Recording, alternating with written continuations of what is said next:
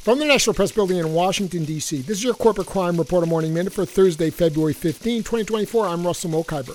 Hans Van Ohane and Eric Rossiter were on their way to play golf one afternoon in 2022 when Van Ohane's Tesla suddenly swerved off Upper Bear Creek Road in Evergreen, Colorado. The car's self-driving software was struggling to navigate the mountain curves, forcing Van Ohane repeatedly to yank it back on course. Hours later, on the way home, the Tesla Model 3 barreled into a tree and exploded in flames, killing Van Ohane, a Tesla employee and devoted fan of CEO Elon Musk.